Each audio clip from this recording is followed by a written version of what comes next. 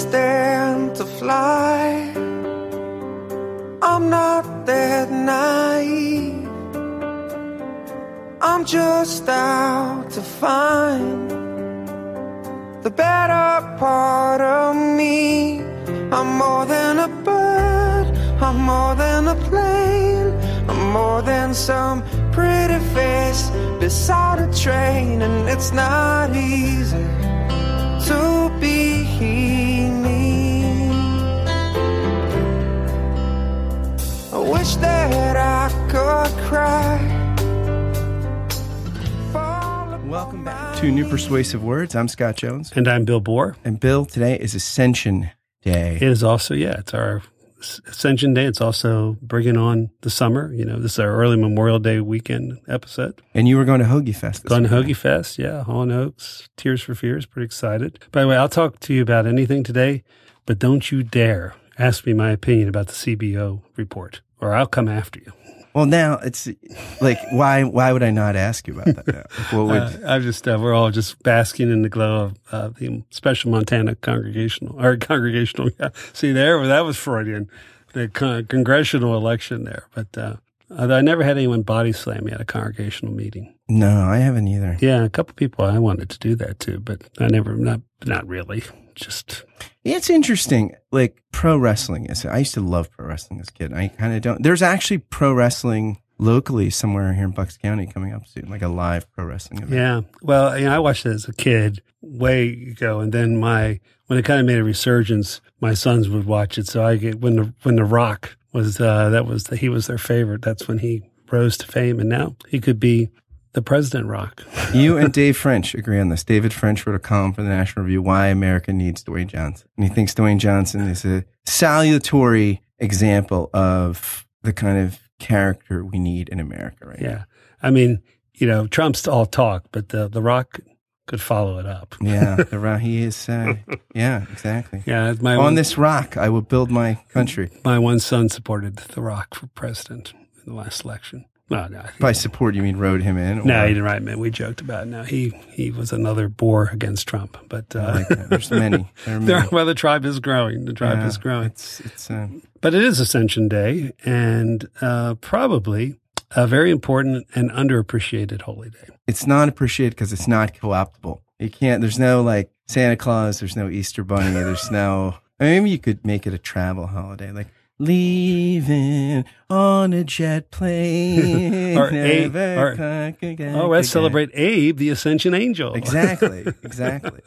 No, but a very important doctrine in Calvinism for John Calvin. It was arguably, well, you could say some of the Greek Orthodox fathers certainly talk about ascension, but there's probably no other Protestant thinker who cared more about ascension and saw its importance than John Calvin. Yeah, I think that's probably right.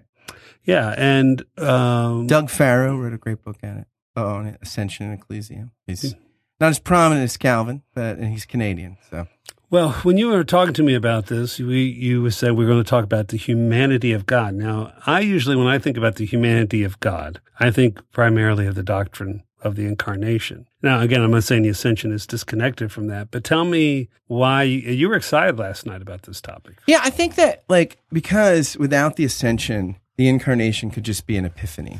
It could be something that happened. God came, tabernacled among us, as John's Gospel said. Even died and rose again and just ended the project. And so God was touched by the human condition, and that could end it. But yeah, it's interesting. I was thinking about this morning. God chose in Christ to spend 40 days with us, with the early church, with the early disciples, in some mysterious form of presence, coming and going, before he left to not come again until, the future that we look to and hope. And that's 40 days. That's the same amount of time that Jesus spent in the wilderness. And 40 is a pretty symbolic number, right? So if it's a good season of time, the biblical shorthand for it is 40. And so why 40 days? Testing. I don't know if it's a good season. I mean, the Temptations was not good. Well, it doesn't have to be good. But it's significant. Right. It's a significant season. Yeah. It's 7, 3, or 40 time-wise. Yeah, yeah. And sometimes 10, I guess. Moses' life was divided into 40s. Yeah. Yeah. No, it is a significant quarantine. It's a very strange, interesting novel, kind of spiritual fiction about a fictitious version of what Jesus was doing during the quarantine. But at any rate, so we'll say more about that because why would it just be an epiphany? What does the Ascension say? Well, I think it proclaims that forever God is somehow human. And, Bart said the question isn't whether God is a person, but whether we are. Yeah. And you could say the question isn't whether God is human; it's whether we are really human. And I think it makes human being forever a part of the divine identity that somehow, and scarred human being. When Jesus appears to the disciples, he's got wounds. He dies to die no more, but it's not as though there aren't wounds there. So it's the idea of the humanity being taken into the very Godhead. And, it's a different, I was thinking about this too, because even the ascension, descension language in Ephesians, for instance, which is kind of a theological discussion. Yeah. About maybe the only other place that really talks about it from a theological perspective. I mean, well, not necessarily because the exaltation of his lordship is tied together. I mean, in the Philippians hymn, I think it's not just the resurrection, but him being made Lord. I mean, if you would, the divine descent and humility is capped in every knee shall bow and every tongue confess. And that's the idea of what Jesus is exalted. And it's not only a future thing, but in the resurrection, ascension, as one action of God, Jesus is made Lord. Yeah, and in John, who's, the latest canonical gospel, kind of folds, everything into the resurrection bestowal of the Spirit. I mean, in Luke Acts, you have the sort of bestowal of the Spirit after the ascension. There's a holy history kind of breaking down with the Luke Acts report. By the way, I don't know. It's interesting. I don't know that John has to be the latest. I don't think there's any internal evidence that says it has to be. I mean, well, it doesn't have to be. Yeah, I mean, it's different. I think in the kind of the whole literary historical approach to the New Testament, that really got kind of placed in academic memory that John's the latest one. But since the discovery of the Dead Sea Scrolls, the Johannine language sounds the way that certain Jews were talking in that day. Well, there you go. You heard it here first. Breaking claims. Yeah, it's funny that Colin Gunton of blessed memory was working on. He was right before he died. He was at the Center for Theological Inquiry in Princeton. He was presenting his work to the scholars in residence, and he was making a big deal of the Ascension and the doctrine of the Spirit, and was really concerned that dogmatics wasn't taking up the person of the Holy Spirit seriously enough. So at the end of the presentation, several scholars were like, well, first off, your work seems dependent on Gordon Fee, a known Pentecostal. That disqualified him. And then second of all, you actually really privilege the Lucan account, Luke Acts, with where you have this kind of resurrection, ascension, bestowal of the Spirit. We actually think in the New Testament Guild that John is closer to the historical reality that the apostles have in their mindset, where resurrection and bestowal of the Spirit are all in one. And Bruce McCormick, great Bard scholar, says, "Wow, I never thought I'd hear New Testament scholars cite John as a good historical source. I thought he'd rank up there with Gordon Fee." So things I wish I would have said. Actually, it makes infinite sense to talk to a scholarly Pentecostal about the Holy Spirit. And his book, God's Empowering Presence, is excellent. Now, Gordon Fee, great scholar. Now, I was thinking about this, going back to the language of Ephesians. Now, we have in mythology, Greek mythology, other mythologies, the divinization of humans. We have the best mythologies. So what makes the Acts account, the Ephesians story of the kind of the rise, the ascending and rising of Jesus, how's that different than the divination myths? Yeah, because I think it's actually not escaping creaturehood. I think it's an embrace. N.T. Wright has this great passage in his book Surprised by Hope. He said that to embrace the ascension is to heave a sigh of relief, to give up the struggle to be God, and with it the inevitable despair at our constant failure. and to enjoy our status as creatures, image-bearing creatures, but creatures nonetheless. Yeah. And I think that the continued embodiment of Jesus, it says something about the dignity of being a creature, that you don't have to be the creator. And I think that at the root of human tragedy and sin and brokenness is the inability to accept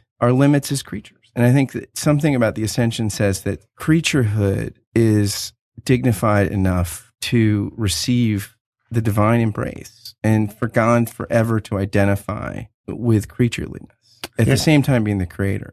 Yeah, that's a powerful quote there. One of the things that strikes me about the Ascension is that it kind of carries on. It restores the initial project, just from the human perspective of, at least from the Greek fathers, I'm thinking of Irenaeus particularly, but this streams on that the ultimate goal of creation was for there to be communion with God and humanity. Yeah.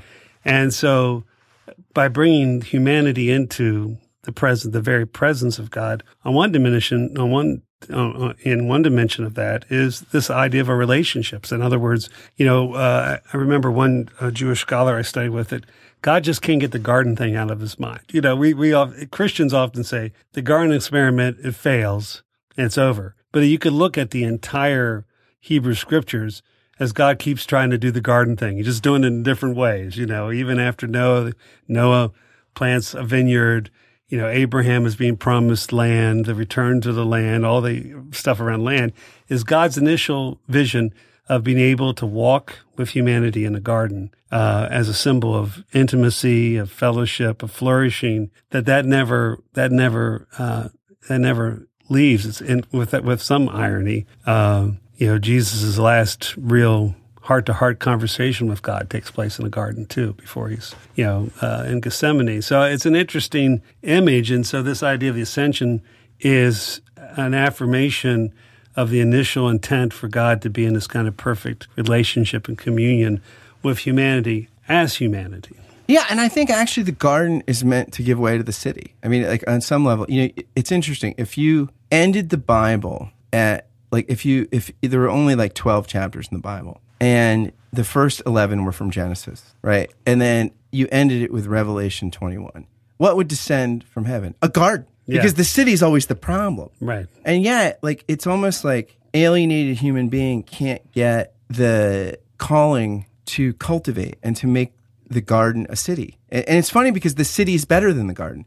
Because even before the fall, God comes and goes. People have a sense of God's presence and absence. But in the holy city at the end, there is no temple because God is all in all. You can't escape God's presence. There's something about, so it seems like there's something about the human project of cultivation, not needing to make a house a home, needing to take creation and shape it like God takes it and shapes it.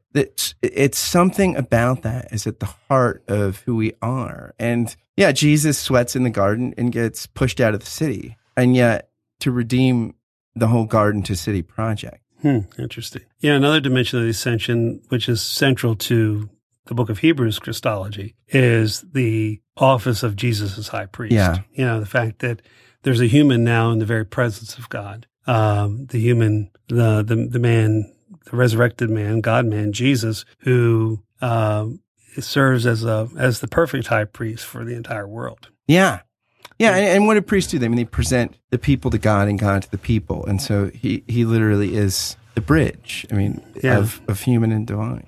Although one thing I always, I avoid the imagery of Jesus praying for us before God, because in the oneness of God and Jesus, to me, it's not that he brings our request. Our requests literally are already there. This idea, I don't think that this, certainly merging John's gospel with this image, is that we are in the Father, I am you, you and me, the you and us. This idea of us being in Christ and Christ being in the Father means that our very hearts, that's part of what in Romans 8, even if we don't have words to say what our deepest need and longing is, that's already there through the work of the Holy Spirit. So I think there's something about, I know some people, and again, there's, biblical choruses, and you've probably all heard sermons about this, but by Jesus' very presence being there and us being in Christ, then we already are there as well. Yeah, I mean, Jesus' communion with the Father in the Spirit becomes ours. I mean, there's a sense in which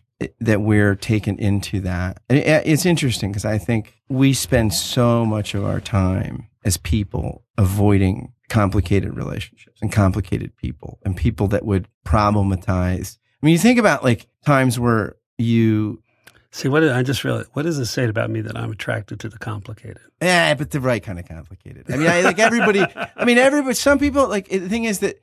But even when we're attracted to complicated people, it's often the kind of complicated we like. Okay, like there's something that enhances our lives that like that we're all good at like avoiding the people that for some reason give us anxiety or problematize our reality. And you think about like times when you're at a party or something and it's so great and you just want to call somebody that isn't there because you wish they were there, right? Because it's so good. And also the converse, like if you have a party or gathering and you're like, gosh, I hope this is so good. I hope this person doesn't show up because they're going to kill it. And it seems like God's intuition is not that way. And that like the ascension makes an eternal space for creatures that are weird and quirky, and problematic often and wounding. It's really interesting. Marilyn Adams, in one of her books, she's a philosopher. It just died. But she said, if you were going to try to look at the natural world and discern something about the creator that was incontestable, you'd have to say God likes diversity, finitude, and fragility. And there's something about like our fragility and that being taken into the life of God, and with us, and with that, the things that probably, I mean, our own fragility is such a difficult thing to deal with, and everything we care about is so fragile. Everything, like it can be taken away in an instant, right. And yet somehow the message of the gospel is that in this very finitude and fragility is something that God has put His faith. Yeah, by the way, that just reminds me. In the New York Times today, there was a video of a guy fake news of a guy holding his own wake. It's beautiful, and I mean, they're having fun, and it's at some levels it's a great idea, in terms of being able. We should say the things we really mean, why we could still say them. But at the end of it, he goes, "Now I'm sad." It was joking and says, and I invite you into my sadness. And there's part of the humanity of Christ where that God fully took the invitation to come into our sadness. Matter of fact, we didn't maybe know we were inviting it, but all the angry prayers, all the isolated, I'm thinking not even the prayers, but all those desperate moments of isolation, of despair, of pain, those moments of absolute terror. I'm thinking how many people's last moments are absolute terror. And again, of course, I tried, one of the things I've tried to do is to, when there's a terrorist attack, wherever it is, I try to read the names of the victims when they're listed. And if there's pictures, I look at them just as a way of saying, all right, I'm trying not to let this become another just statistic. But the idea of those moments of the last moments of absolute terror, how that's all incorporated into the humanity of God and somehow taken into God. I mean, this really, in some levels, both the incarnation and if, in essence, you're kind of saying, and obviously you're not the first person to say this, but the ascension is the ultimate and logical and necessary culmination of the incarnation. Yeah, it's not an add-on. Yeah, it's something that makes the incarnation not some kind of epiphenomenon. That's a fluke in history, but it makes it part of the enduring story and identity of God. There's this great passage in Walter Storff's Lament for a Son, which he wrote after he's a philosopher, Christian philosopher, was teaching at Yale at the time, and his son died in a tragic rock climbing accident. And this book is his reflections after, and he says that the tears of God are the meaning of history. And then he writes later in that same section, we're in it together, God and we together in the history of our world. The history of our world is the history of our suffering together. Every act of evil extracts a tear from God. Every plunge into anguish extracts a sob from God. But also, the history of our world is the history of our deliverance together. God's work to release himself from his suffering is his work to deliver the world from its agony. Our struggle for joy and justice is our struggle to relieve God's sorrow. And I think something about the ascension is what makes those words meaningful, that there is forever, that God, for better or worse, is in it with us. We're in it together. We've been, kind of talking a lot of language, both, again, we're Christian pastors and theologians, so we talk, if you can believe it. Yeah. As those, within the family and fold. I'm having this ongoing, email conversation with, someone who's asking really pointed questions about Christianity, and particularly around the issues of Trinity and the two natures of Christ.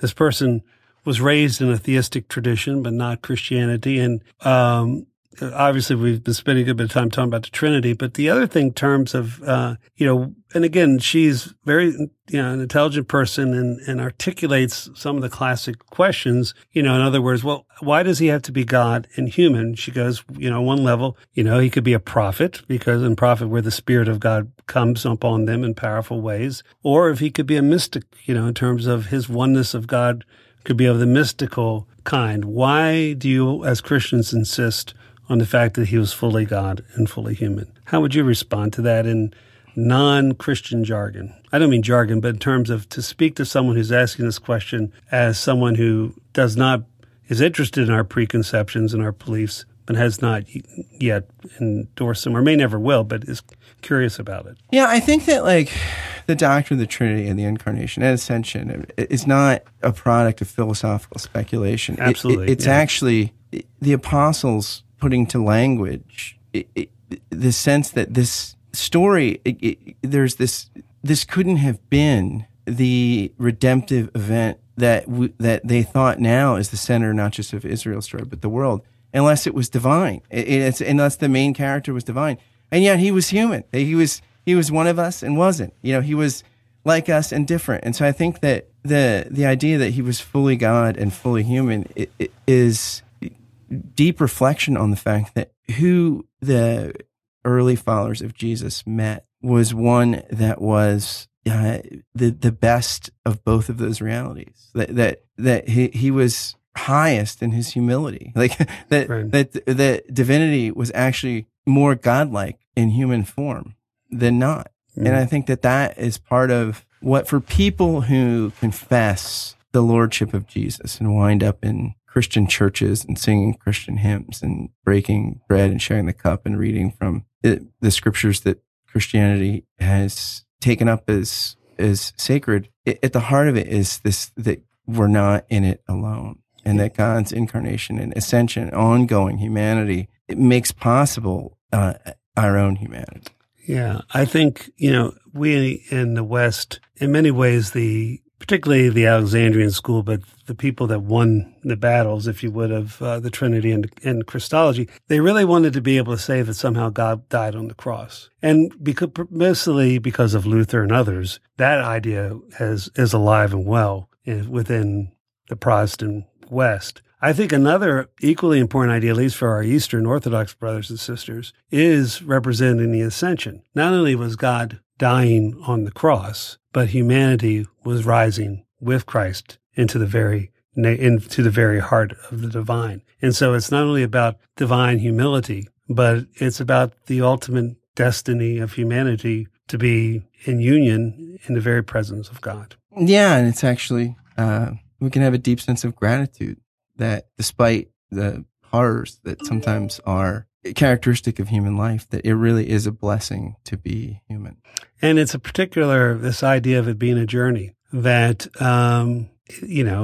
not minimizing the suffering of this world and death, but there is an amazing destination in our future. Yeah, and we're in it together.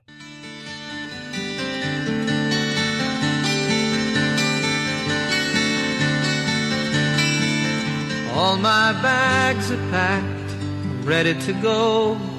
I'm standing here outside your door. I hate to wake you up to say goodbye, but the dawn is breaking, it's early morn. The taxi's waiting, he's blown his horn. Already I'm so lonesome I could die. So kiss me and smile for me. Tell that you'll wait for me. Hold me like you'll never let me go. 'Cause I'm leaving on a jet plane. Don't know when I'll be back again. Oh, babe, I hate to go.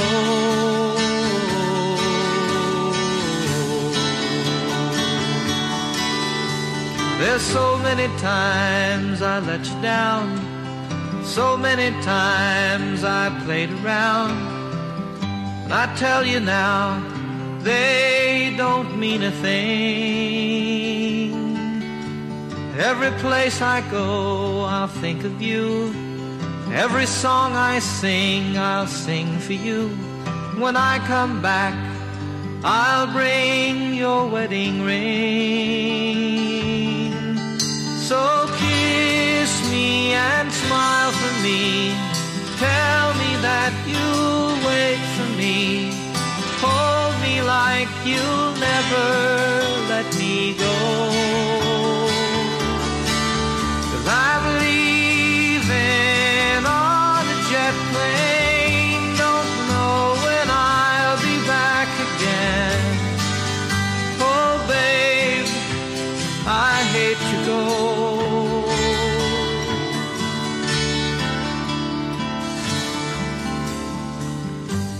Now the time's come to leave you.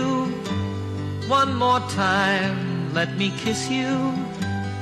Close your eyes, I'll be on my way. Dream about the days to come when I won't have to leave alone. About the times I won't have to say. Oh, kiss me and smile for me. Tell me that you'll wait for me. Hold me like you'll never let me go. 'Cause I'm leaving on a jet plane. Don't know when I'll be back again. Oh, babe, I hate to go. But I'm leaving on a jet plane. Don't know when I'll be back again. Oh, babe, I hate to go.